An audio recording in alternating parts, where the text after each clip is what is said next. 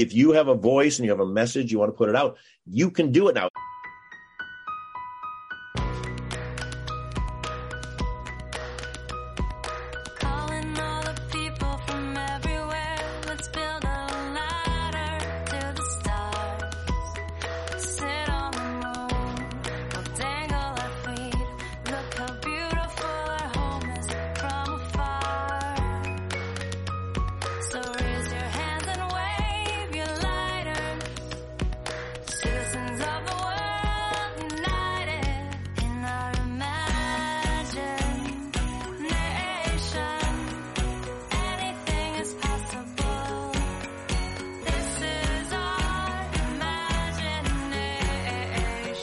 Hey guys, it's Kathy Heller. Welcome back to the podcast.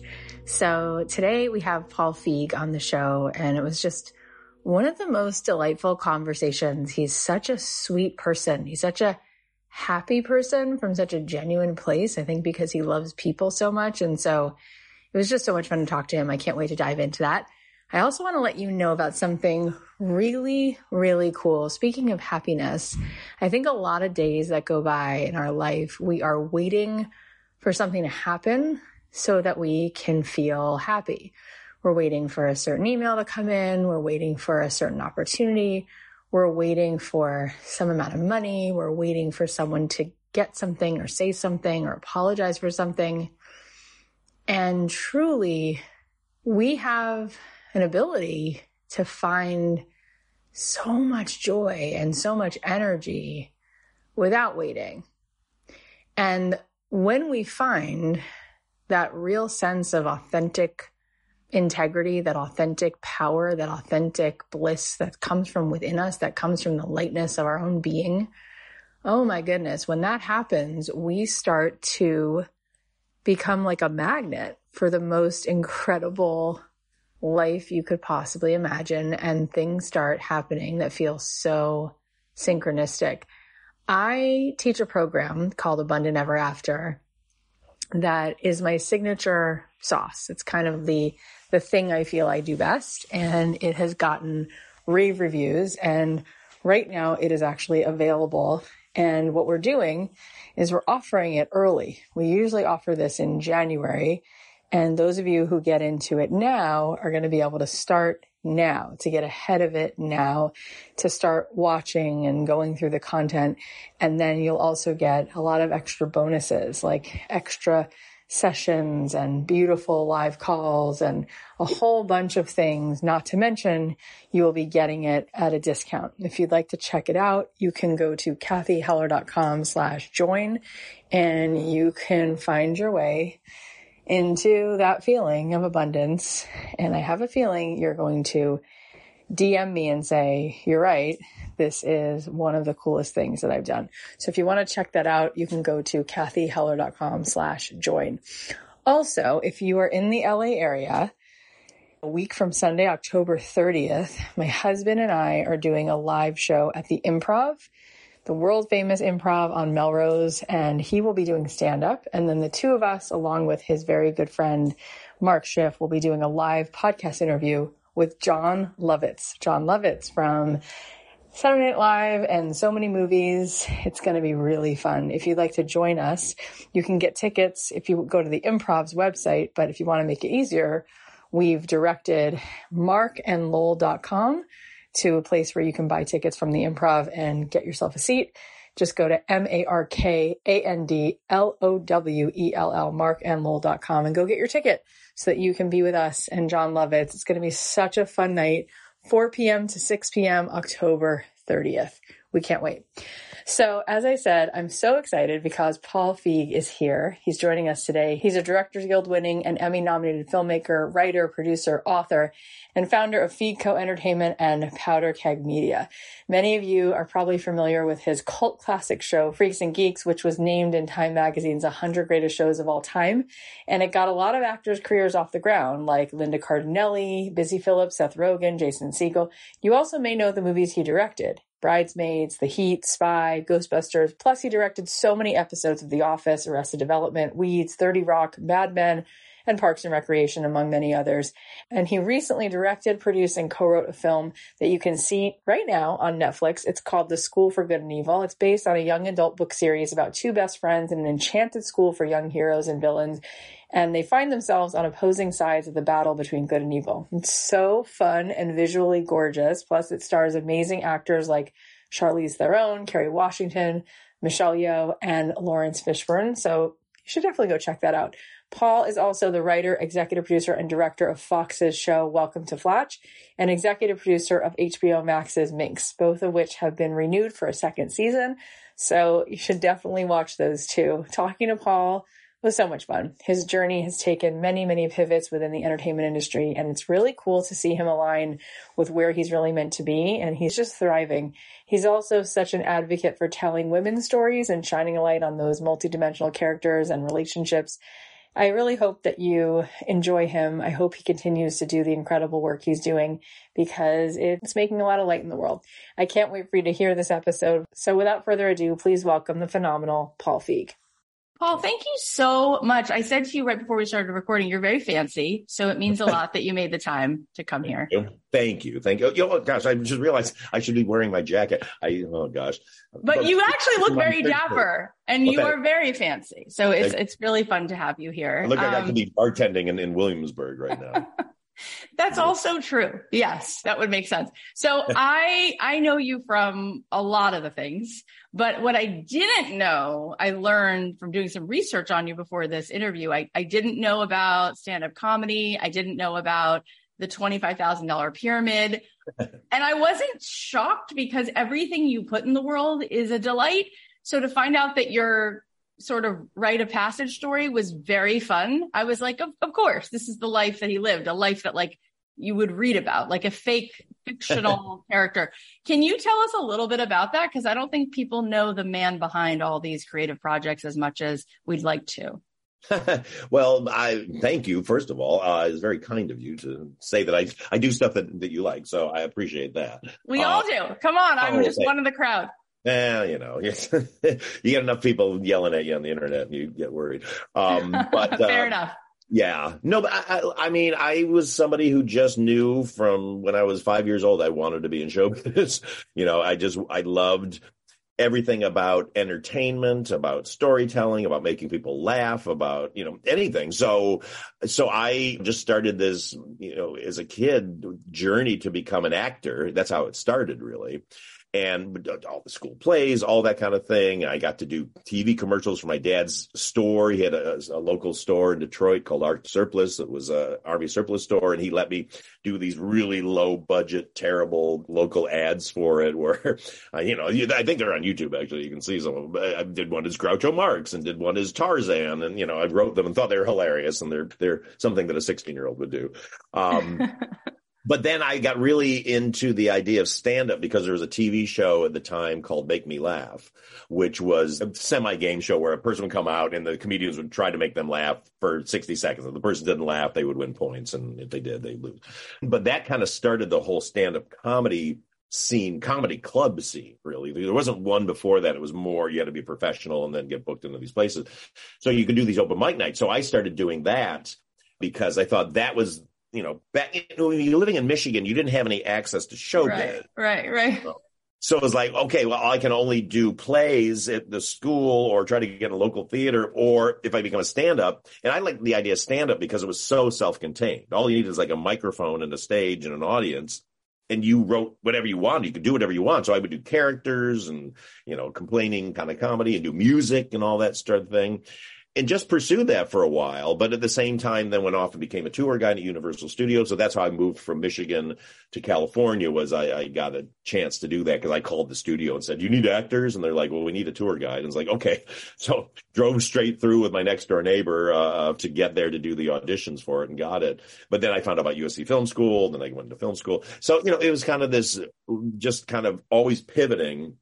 Because then I actually got a real career as a stand-up coming out of film school because of the $25,000 pyramid. You have to tell that story because I don't even get it. I'm like, this can't be real. Just tell us that story. Well, it was, I was obsessed with game shows as a kid, and the $25,000 Pyramid was the one I always watched. Like, I would always wait for a snow day because, I mean, you could stay home and watch TV, or you like go, oh, I'm kind of sick. Like, but could watch The Price is Right and then the $25,000 Pyramid. And so when I was working right out of film school, I was an intern. Then I got this job as a script reader, but I didn't love it because I didn't want to read other people's scripts. I wanted to be in showbiz. Of course. So they had an ad in the paper that they were always looking for contestants for different game shows. And one was the $25,000 Pyramid. So I went in and auditioned and got on the show. So then I got on the show and actually had a 4-day run of winning. And the very last day, or the second or last day, I won the $25,000. I love this. The best. It was it. I mean, I'm telling you, so it allowed me to go quit my job and say, now I'm going to become a professional stand-up. So I used that money to start my stand-up career, and I did that for 5 years. You know what it is about you? You are so lovable. Like, you have this energy, which is creative and sweet, but you're likable. You're so likable. And I was smiling ear to ear when you were telling the story of doing those commercials, because it would have been such a joy to see you as a kid, because I can't imagine how cute that punum was on your face. But like, just who you are and what you do, it's all this vibe, all of it. Like, it's very consistent. Like, this would be, you're just like, the fact that you even had the gumption to like make that call, and then you did the next thing and you went on a game show. It's all very, very consistent with, I feel like, all of the content that you create. It's from the inside out, something that just makes you joyful. That's kind of what you are. Well, Kathy, I appreciate it. That's very kind. But I think I've always been like a real optimist. Like I can feel that. Yeah, because, I had so many bullies, and just every day would just pound you down. I mean, that's what Freaks and Geeks is all about. Just like how you just get pounded down every day. But for some reason, every morning I'd wake up the next morning and go like, today's the day. Yeah. Today it's going to happen. I'm still that way. I just, because I don't want to be any other way. And I kind of can't, just because it's just not how I process the world, because enough things have worked out. Plenty of stuff hasn't worked out, but enough things have worked out to just go, oh, okay, it can happen. But I'm also very ambitious, and that has always driven me. But I've always never wanted to do it in a way that hurts other people, because I think I'd been put down and kind of made to feel terrible so many times in my life. I've just, since I was a kid, it's like, I'm never going to do that to anybody. Yeah. I want to make people feel bad. Yeah. And I really want to highlight that, because we're going to go into more of the story now and talk about some of the big milestones, and then of course what's coming next. But I want people who are listening to really hear that there's an undeniable sensibility about who you are. And when you were talking in the beginning of the story, I'm like, he's like Charlie Bucket in Willy Wonka. You just want to lean in. You want to root for him. You like him because he's kind. And I don't think that people equate success with those things. I think people think on some level that they shouldn't even bother pursuing this vast ocean inside of themselves, because there's all these like alligators in front of the moat of the castle. And then to meet someone like you, it's such a sweet spot, to find out that you could be really checking all of the boxes. Right. And yet you didn't lose that goodness. And it's so cool that you put that in your work. Just to jump Please. on. Yeah. I had a really interesting thing happen when I was in film school, because, we'd make our little films and all that, but then there was these big senior projects, and that was like a big deal to get one of those. And so I wrote one, and it didn't get to go because it was silly. It was a bowling musical. There you go.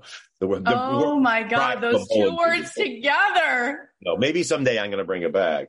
But then what happened was, then another friend of mine got his, and then he, for some reason, had to leave. He couldn't do it, and he wanted me to do it. But it was a very dramatic, kind of sad thing and all this. But the weird thing I had was, when faced with the idea of doing this, I remember going, if I'm in charge, if I'm the director in charge of things, I'm going to have to be mean to people, because that's what you always would hear is like, right, you that's fire what the people. Model was. Yeah, you yell at people and you fire them and all this. And I had a freak out. And I actually went in and sabotaged getting the job by pitching a terrible idea that I knew was terrible because I was like, I don't think I'm ready to do this. And so I had this weird crisis for a number of years of like, I want to be a director, but I don't know if I can do it because I don't think I've got the ability to be that person.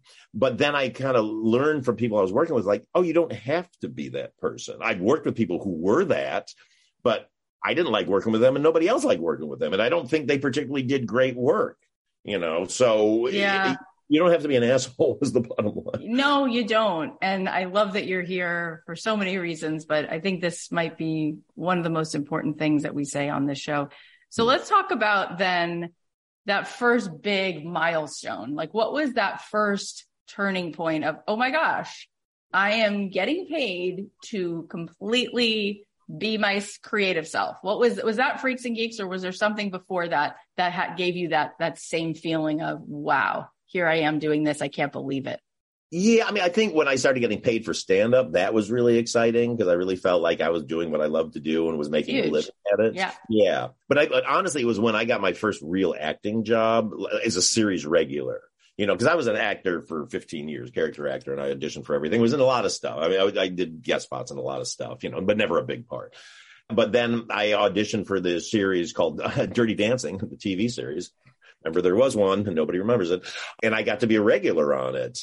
And that was the first moment of like, oh my God, I'm in showbiz now. Like, because first of all, you go, I'm taken care of for the next 7 years because, I'm going to be on the show. They're going to give me all the stuff. They're going to dress me. They're going to cut my hair. They're going to feed me. Like, it's the greatest thing ever. But then the show got canceled, and that would be a recurring thing that happened for me over and over, over the course of those 15 years was I was a regular on 5 different TV shows, but they all got canceled after the first season because they just didn't do well. But that was the great moment of like, wow, I'm in showbiz. But then getting Freaks and Geeks, writing Freaks and Geeks, getting it sold and getting it on the air, that was the moment that turned me into kind of who I am today, because it's like, oh, and now I'm actually doing what I really wanted to do my whole life, which is I'm creating stuff and I'm storytelling and I'm in quote unquote in charge. I did it with Judd. So that was the moment of like, oh, maybe I actually can do this. And that is really incredible on so many levels. I want to tease that out for a second, but I also just want to say it has to be said that it's amazing. I mean, it's amazing the following that show has and how quickly it was there and then it wasn't. And yet your insight in the people you chose for these roles is like, it's just unmatched. It's just like hard to understand how you chose all of these people as they were just budding, fledgling, like working actors. And now, your instincts were dead on. They've all gone on to do incredible things. And that show has just remained like such a classic. And yet I was surprised. I was like, wait, wasn't that on for 10 years? And I was like, no, 12 episodes. How can that be? It's very frustrating when the really good content is not necessarily the thing that the networks get behind. No, it's nuts. I mean, yeah, we aired 12 and then we had 18 all in, the 6 that never aired until we went into syndicate, it just started playing in reruns and all that. But it's what you dream of for a TV show. And, it's been 22 years. I still can't believe, people watch it, which is great. I mean, it's a dream come true. Trust me, I'm thrilled. I guess the thing I wanted to tease out is that so often on this show, people have this question about pursuing something, and then sometimes people pivot. And for you, actually, Jenna Fisher was here and she was talking about her husband and how he wanted to be an actor. Yeah. And then he moved into the more behind the scenes creating, writing, directing. Mm-hmm. And she said that was so right on. And it took a lot of humility.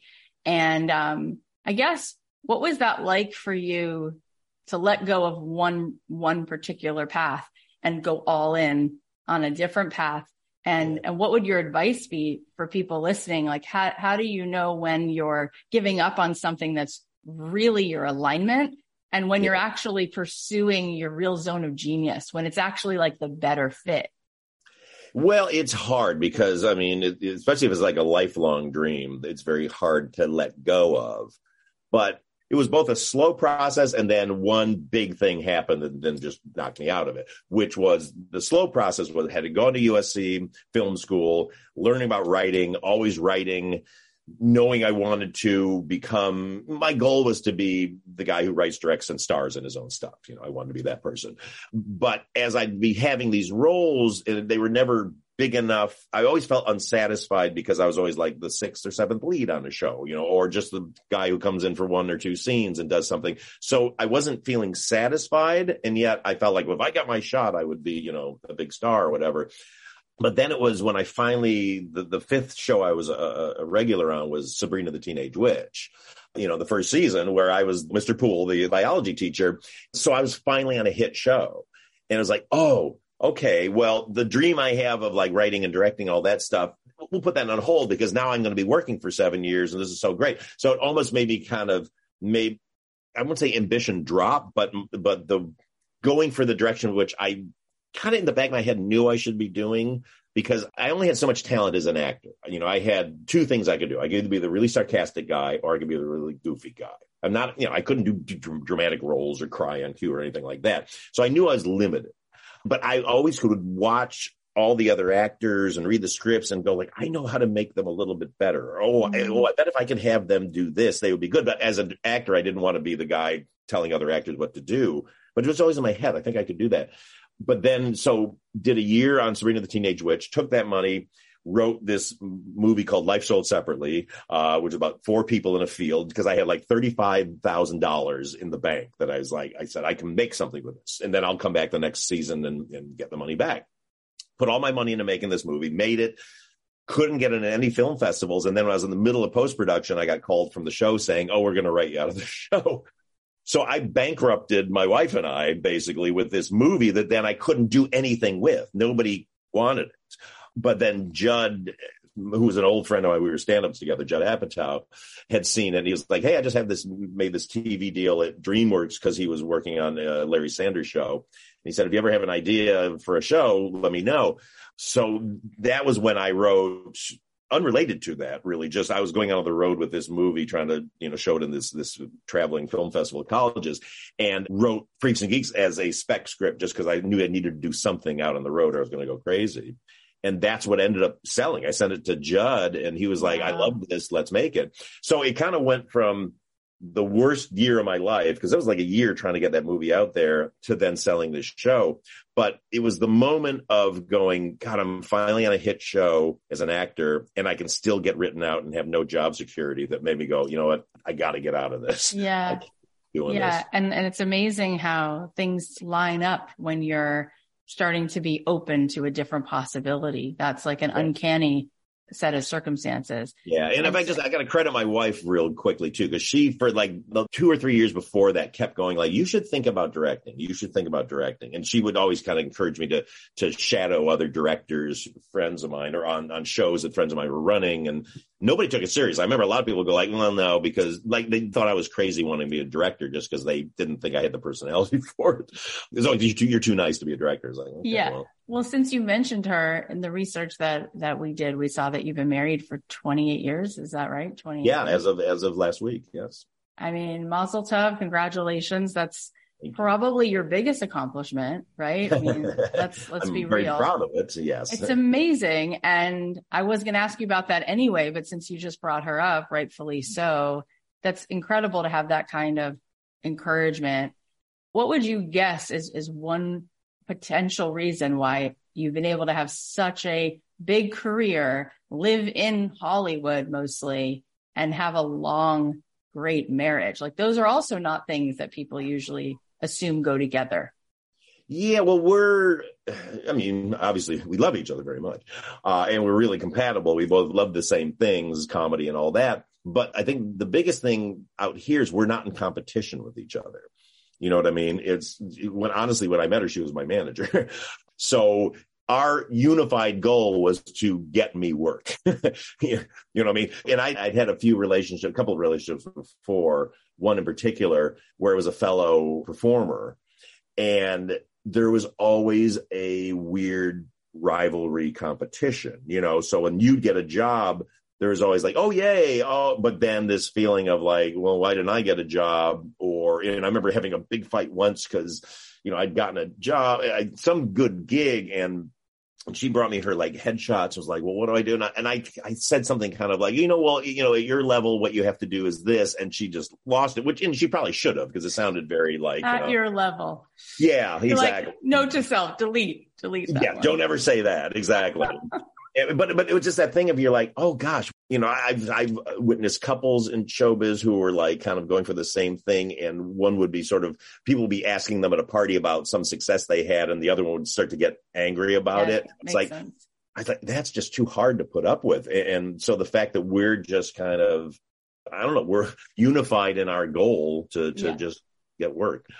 Let me ask you this question. We've had other great filmmakers here, David Lynch, Brian Grazer. It seems like everyone we've had on the show has some kind of a spiritual practice. David Lynch, obviously, his meditation is his thing.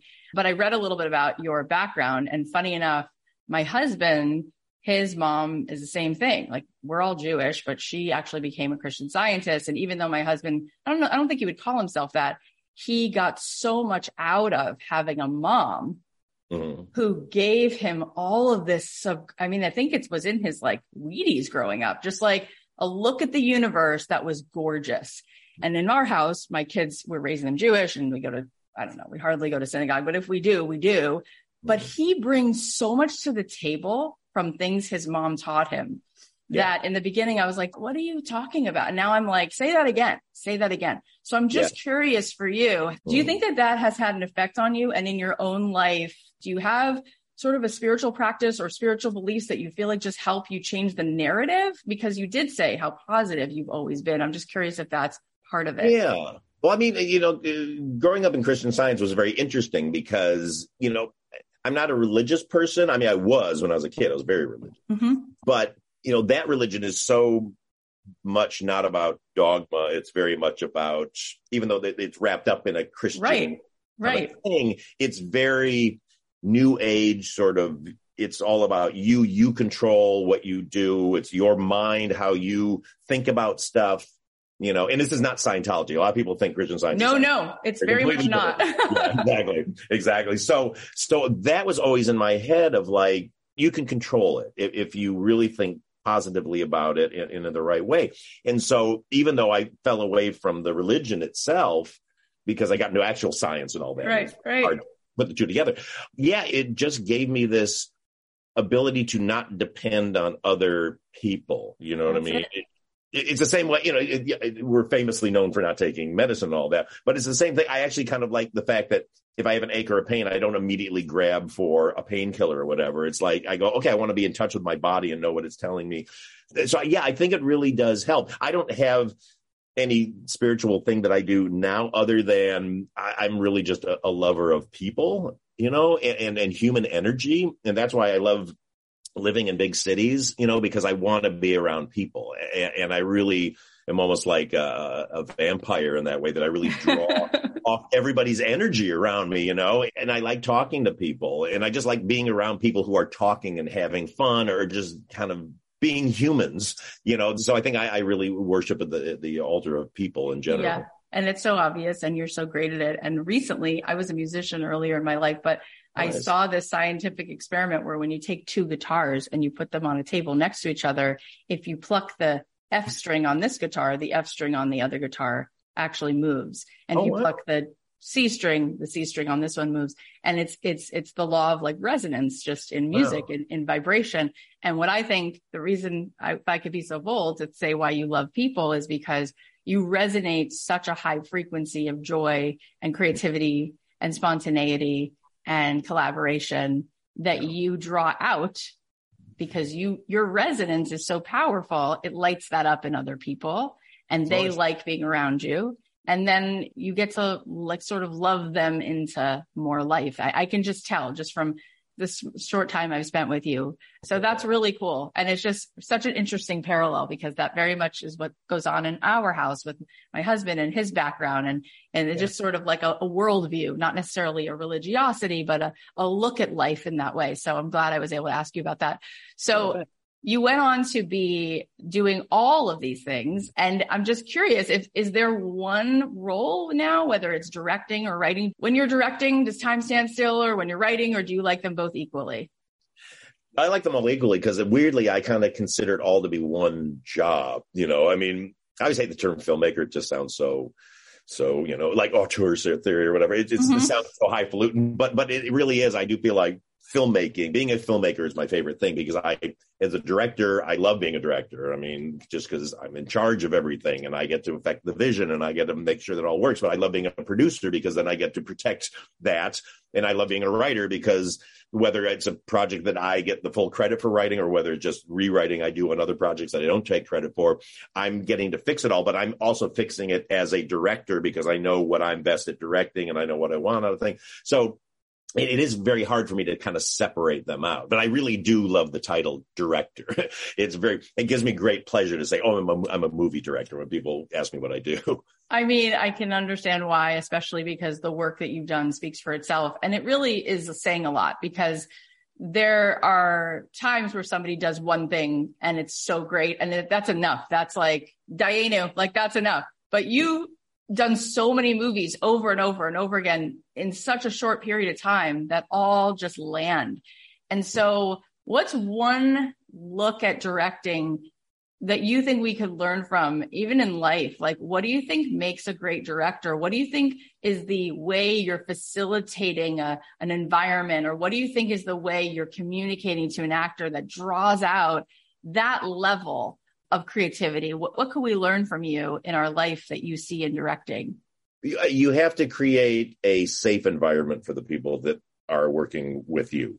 When I was an actor, I would have so many times with certain directors, I always like to ad lib or surprise people or do a little kind of throw a joke and people didn't know. And usually it always went really well. People liked it, but sometimes somebody would slap you down for it. Like, what are you doing? Stop that. Or that's not funny or blah, blah, blah. And suddenly I would tense up. And my creativity would be cut in half because then I'm going everything through a filter of I better not. Of course, yeah. So I didn't feel safe. I didn't feel like it was a place I could experiment. Look, I didn't want to be the guy who just goes off script and goes nuts. But at the same time, I wanted to add my personality to it. And so, when I'm doing my movies, I really create an environment where people feel they can try anything and are not going to get slapped down. Because trust me, there's plenty of times people will do something. Oh, can I try this? Oh, sure. And they'll do something. And in my head, I'm going oh God, that's terrible. Why did they want to do that? I don't like that. But I don't go, that was terrible. Don't do that. I go, okay, cool. That's great. We got that. Let's try this or let's try something else. Because then I get back to the editing room and so many times that take I thought was terrible is actually the best take. Wow.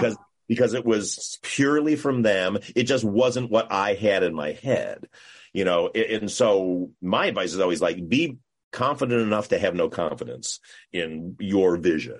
That's why I hate the term auteur theory and auteur, all that stuff, because it's bullshit. If I'm dictating every performance to somebody, then they're just doing some watered down version of what I think it should be. And why did I hire them? It's not Shakespeare, I mean, you're not parroting beautiful words. Hopefully we're presenting beautiful words and worked really hard and got the script right. But then that person has to make it their own. When I was a TV director, I would work with, these showrunners, and occasionally they would say that person's got to say the joke just like this. And it's well, that person's mouth doesn't work the same your way your mouth works, so let them interpret it, even if they're not changing the words, let them just have a different type of thing. And every time in my movies, when I've worked towards getting somebody to do something exactly the way I heard it in my head, by the time they do it, everything they've done before that is so much more interesting to me. By the time they do exactly what I wanted, I'm like, oh God, I don't even like that anymore. That's fascinating. And I think we can all learn something about that in our own lives, whether we're parents or whether we're just working on any collaborative project, creating that safe space and then trusting that maybe you don't even know what you like. Maybe there's something you can't even see. So Speaking of all of these incredible gifts that you have, directing and writing and producing, you're doing that again, The School for Good and Evil. Tell us about this and why you think the audience might enjoy it. Yeah, it's my first foray into the world of fantasy, but my whole goal in my career is just to do every genre there is. I love genre movies, and then there's so many genres I go like, oh, I think I could have an interesting take on that. And fantasy's always been that, but it was a script that was sent to me, and I read it, and I fell in love with the story of these two women and their friendship, because I'm very drawn to female friendship stories. It's just kind of my favorite thing. I see that. Yeah. Yeah, I just love it. I just think it's, all my friends were girls growing up. I was close to my mom, and I just loved those relationships. But it was also then, on top of having this great message and this great friendship in it, and just the way that it resolves is so beautiful, I think. It was a chance to get to create a world, which I've never gotten to do. I mean, with Ghostbusters, we kind of did, but it was still based in our world. And I've just always wanted to build something from the absolute ground up.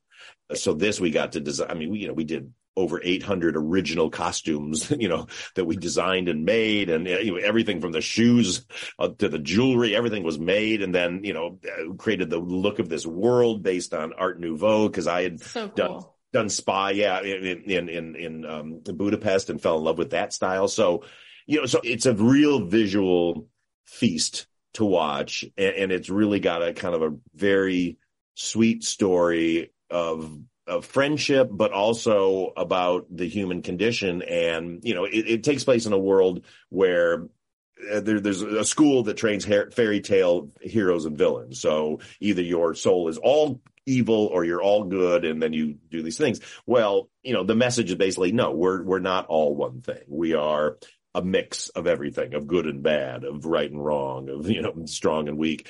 And I just think today that's such an important message, when everything is so polarized and everything is so black and white. I agree with you. Good or you're bad. Yeah. So all of that added up to just be like, I really wanted to make this movie, and I'm so proud of it. And I spent 2.5 years working on it. So I love that you just added all of that depth to it. It's, first of all, it sounds so cool visually, and I love the girls. And I want to ask you a follow-up question about women and why you champion women so much.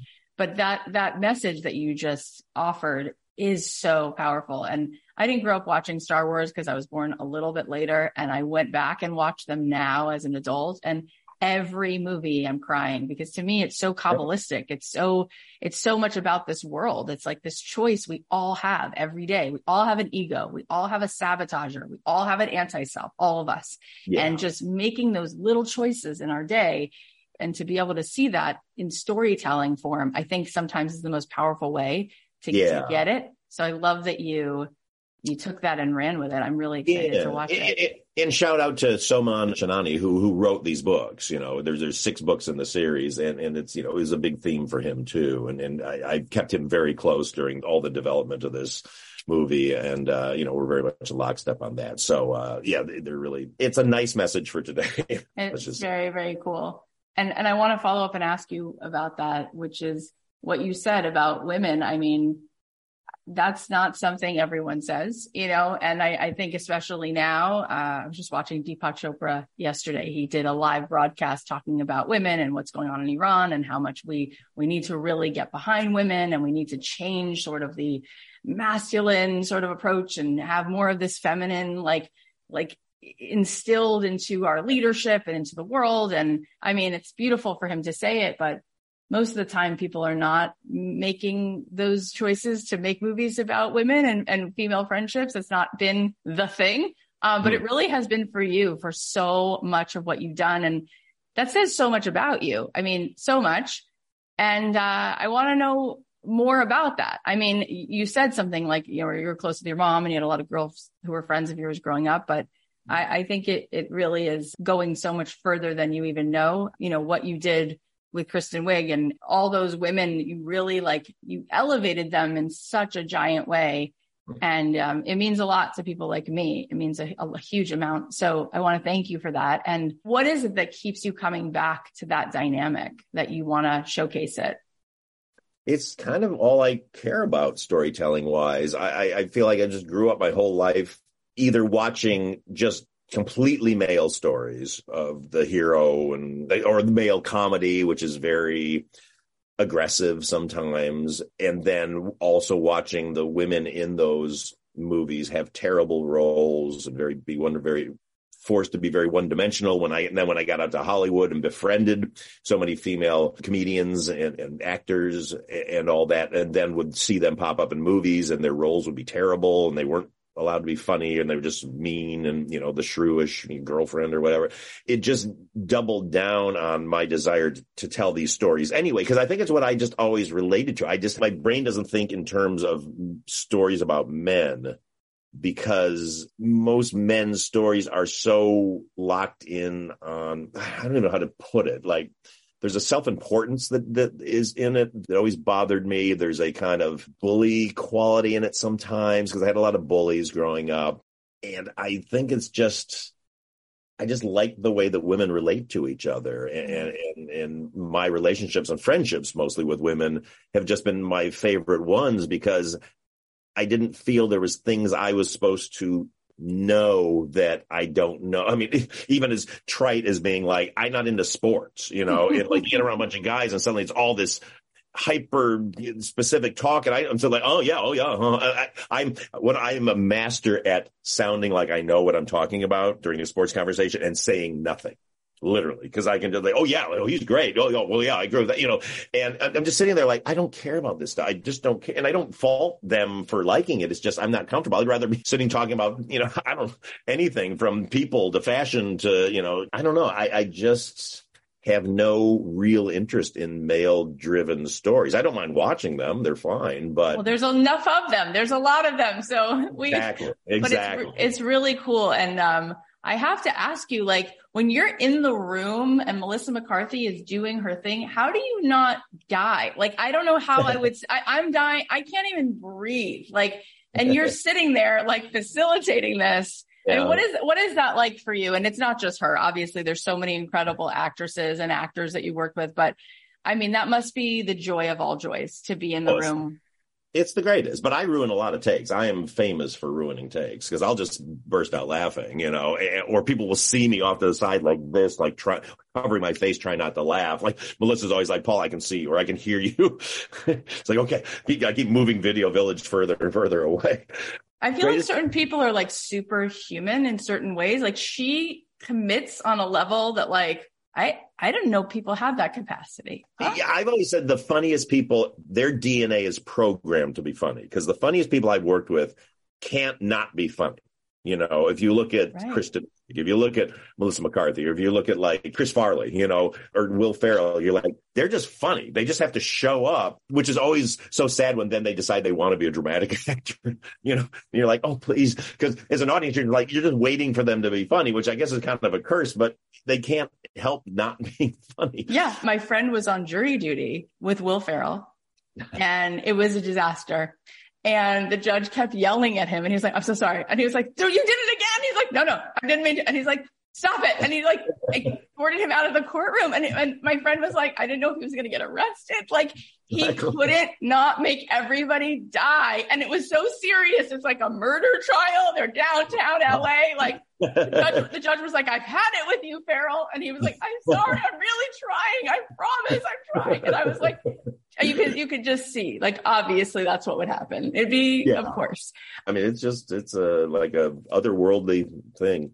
So speaking of other, worldly things, we've had three actors from The Office here: Rainn Wilson, Jenna Fischer, who I mentioned, Brian Baumgartner. I love the show. I think the whole world loves the show.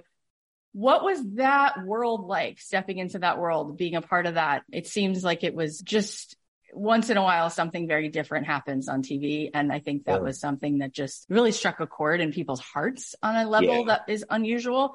What was that like for you to be a part of that?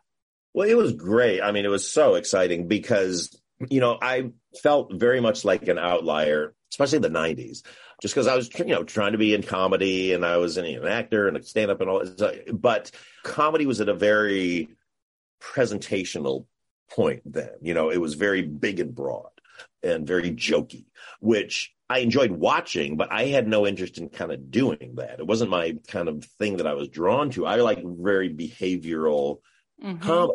I just think people are funny. And that's when we did Freaks and Geeks, it's like, they always say, well, there's no jokes in here. It's like, no, the joke is Bill, like just turning going, huh? Like that's funny to us. So when this one came up, that docu-style, and I had done Arrested Development, which was in that docu-style, but that was a little more amped up, still hilarious.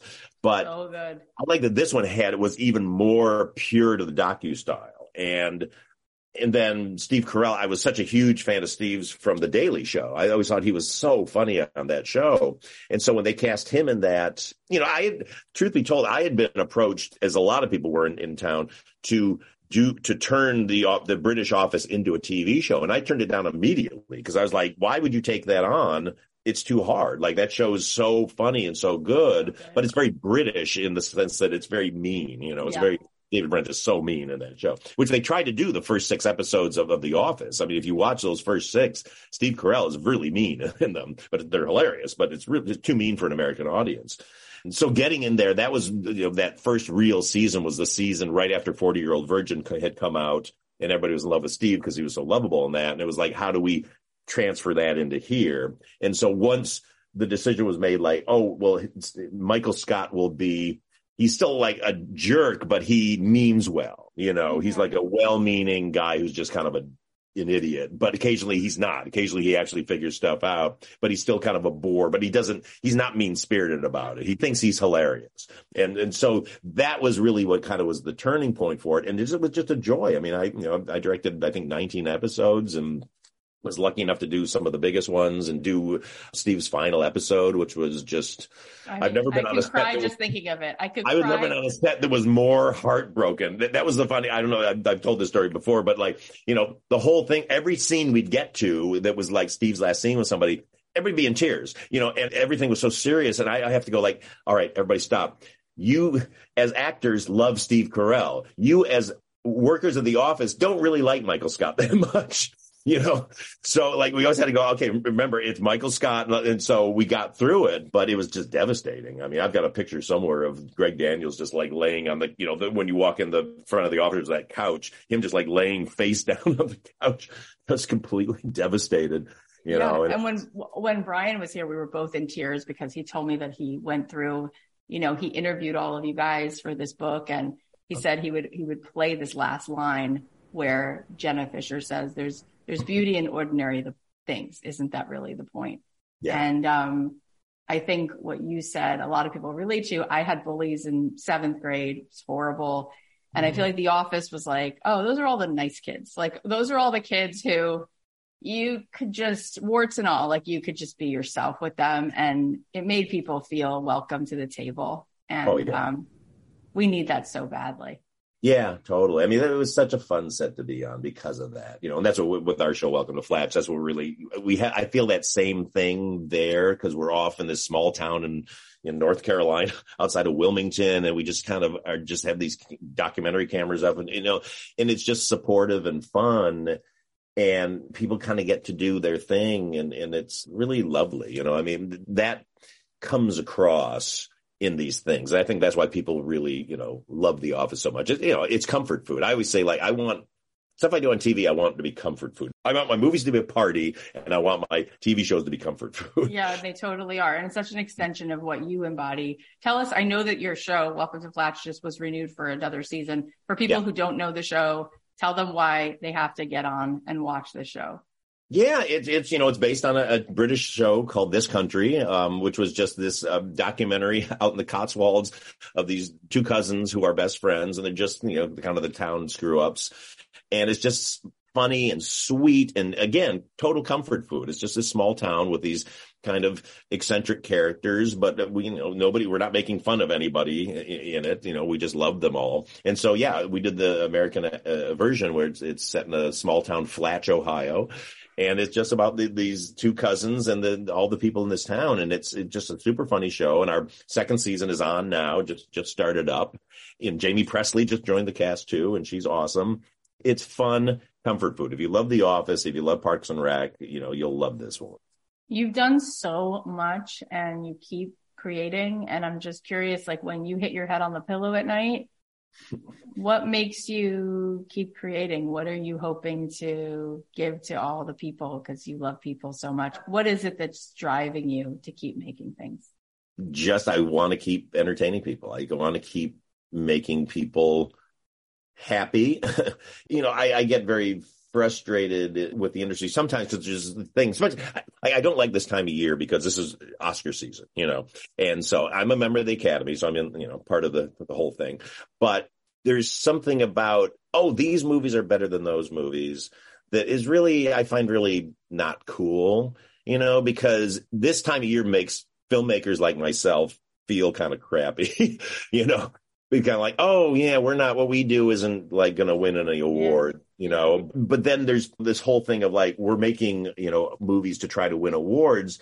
I don't like that at all because I go, now your goal is not to entertain the audience. Your goal should always be to entertain the audience, no matter what. And the biggest lesson I had, because, I was definitely influenced by that in the beginning of my career, like, I got to do something, that's Oscar worthy or whatever, was when Bridesmaids got nominated for 2 Oscars. I mean, I guarantee none of us are saying, maybe let's make this and we can probably get nominated for some Oscars. Like, no, Melissa McCarthy shitting in the sink is not exactly the kind of thing you have happen when you're chasing the statue. But it made me go, we made the most fun movie we could to entertain people. And we put the messages in that we wanted about friendship and, and had the emotion in there and did everything that a movie's supposed to do. My favorite movie of all time is It's a Wonderful Life, because I think that movie does everything a movie's supposed to do. It makes you laugh, makes you cry, makes you happy, leaves you feeling great about people. And that's all I kind of care about. And so, when we say about entertaining, that's all I want to do is just keep making things that will entertain people in different ways and bring something new into the world. And then I get to have fun doing something new and putting my take on a different genre or whatever. But I want people to have more stuff to make them happy. I love you, Paul Feig. Everybody does. And I'm just sitting here thinking, like, the only movie that's a comedy that I can think of that won Best Picture, and I'm not a trivia buff, I think it was Annie Hall, right? Yeah. Some people do consider Shakespeare in Love to be a comedy, but that's a debate amongst each other. I'm either to confirm or deny that. But you think about what a commentary that is on culture and society, that like, if you're going to win an award, you have to make Schindler's List. Like, you have to make something that is so sad, that is so heavy. It's like we're addicted to suffering, and we think that things that are dramatic and heavy are amazing. And meanwhile, the world just needs so much to feel good. And you genuinely make people feel good. Like The Office is not something that would go in the same category for people in their heads as something like Schindler's List. And yet it's like, how much good does it do? How much good does it do? And I hope that changes. That feels ridiculous. Well, the problem is, as somebody in comedy, and we can, all of us in comedy can secretly sit around and complain about this for hours. But I will say the one thing is, for a drama to be impressive, it can work really hard. It can just throw a lot of stuff at you and have crazy, beautiful shots, and the acting's big and all this stuff. And you go like, wow, if you do a comedy like that, it looks, what we call in the business, sweaty, which you see it working really hard. So comedy to be good has to look effortless. And once something looks effortless, people go, oh, well, that was easy. And I can't tell you how many people go like, what? You just show up and everybody's funny. It's like, yeah, okay. But, Steve Carell never won an Emmy because I would have people would say to me like, well, that's just him. He just shows up. It's like, you realize how hard that man works, how Michael Scott is not Steve Carell at all, but he made it look so easy. And he would always lose to like Alec Baldwin, who's very funny, but had a very showy, big character that he did. And so it just shows you like, we're never really going to get those awards unless we do something that's big and overwrought, but then it's not going to be funny because it's going to just feel too sweaty. That is so fascinating. And it's hard to hear that he never won an Emmy, because when I was 4 years old, I would sit in front of the TV and Mr. Rogers would come on and he would look at me, right? And he would say, you're lovable. And I would feel this feeling of like, I'm going to get through today. Yeah. And that's what Steve Carell did for me watching The Office. It was like this giant heart of a vulnerable person who no one ever is willing to be that vulnerable. Yeah. And all of a sudden you just feel like, oh, I think I'm okay. And like the fact that he never won an Emmy for that is so upsetting. One Golden Globe, and that was it. One Golden Globe. That was amazing. It. Well, I'm so grateful that you are you. Just sparkling confetti and sweetness and lovable yumminess everywhere. Trying desperately. No, you're just the cutest. Tell everybody where they can check out School for Good and Evil. I believe it's coming up on Netflix. Yeah, October 19th, we premiere on Netflix. Yeah, and you can see us there. We're going to be pretty much only there. We're in a couple of theaters just so we can qualify for awards, but only because I think our technical stuff is so amazing, our costumes and our music and our sets and all that. So I want all my team to have a shot at getting, some kind of nominations for what they did, because their work is unbelievable. You'll see when you see the movie how good this movie looks. You're so good. I love that I got to connect with you and that my listeners got to connect with you, the person that has brought us all of this joy, because you're such a mic drop. I hope you have the lens on you, because I just feel like so much of what you pour into all of this is really who you are. And it's medicine. People need this. People really need this. Well, look, I'm very, very lucky to get to do what I do, and I do not take it for granted for 1 second. My only thing that drives me is the fear that they won't let me keep doing it. So I am not jaded. I am the least jaded person you will probably ever meet, because I'm the kid from Michigan who just goes like, I can't believe I'm in showbiz. I didn't think it was possible.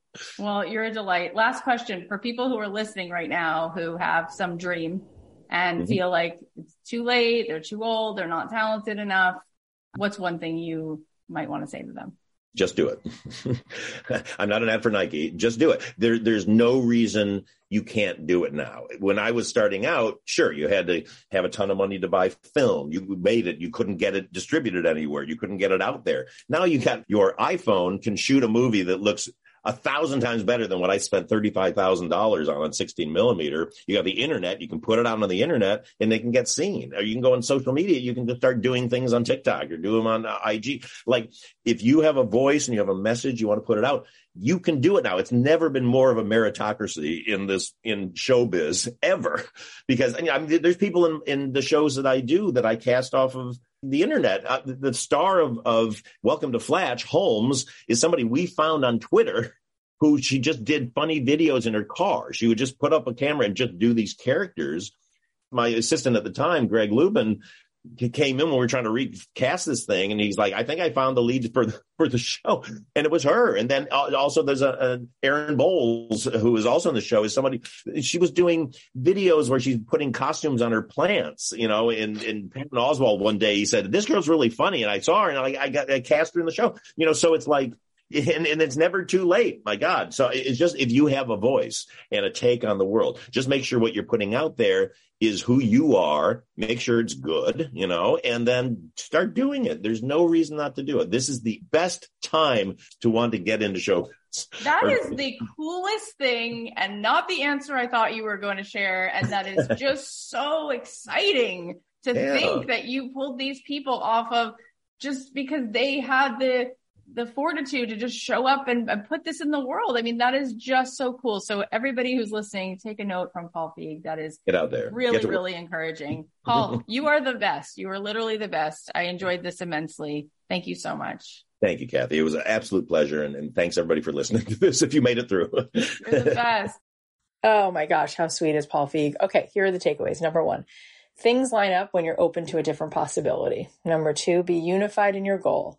Number 3, you can control your mind if you think positively about it in the right way. Number 4, create a safe environment for the people that are working with you. Let them try terrible things and experiment. Number 5, be confident enough to have no confidence in your vision. And number 6, just do it. If you have a voice and a take on the world, then make sure what you're putting out there is who you are. There's no reason you can't do it now. This is the best time. Thank you so much for listening to the show. I know that you have a million things to be doing and you're here. So thank you. It means so much to me. We have so many good episodes coming up. I know I always say that, but we really, really do. So please subscribe on Apple Podcasts or follow us on Spotify.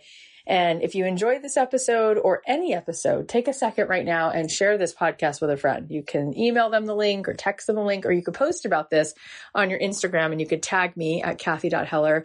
And you can also tag Paul. He's at Paul Feig, and it's spelled Feig.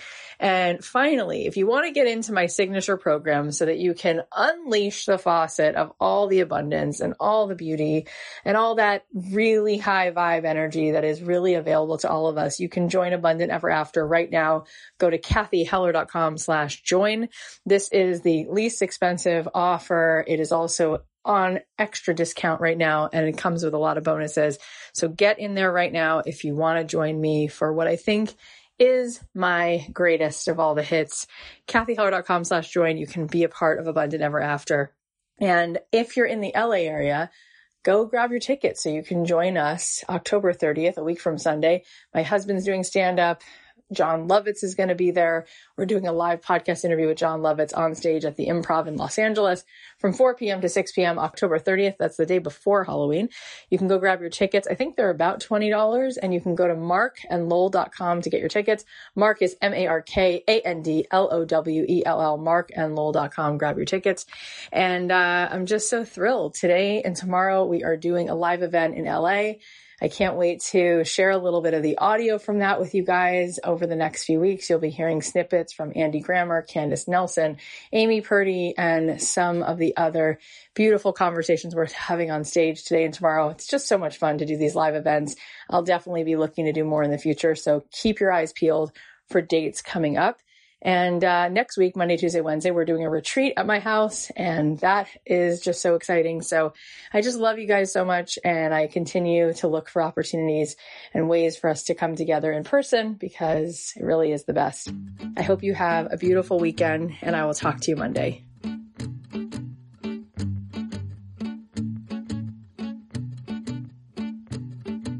Subway cars filled with tiny souls. Some are young, and some of them are old. Saddest faces you have ever seen. How can we set each other free? Turn your inside out. Let it shine. That's what it's all about. Go on and turn your inside out. Let it shine. You're doing fine. Somehow it all will be okay. Not gonna worry life away. Gonna be happy today. Hey, maybe I'll change the world that way. Maybe I'll change the world that way. Gonna be happy today. Hey, love is anchored deep inside my chest. I might drown. My heart is such a mess. I've been searching for some kind of sign. How to live this little life. Turn your inside out. Let it shine. That's what it's all about. Go on and turn your inside out. Let it shine. You're doing fine.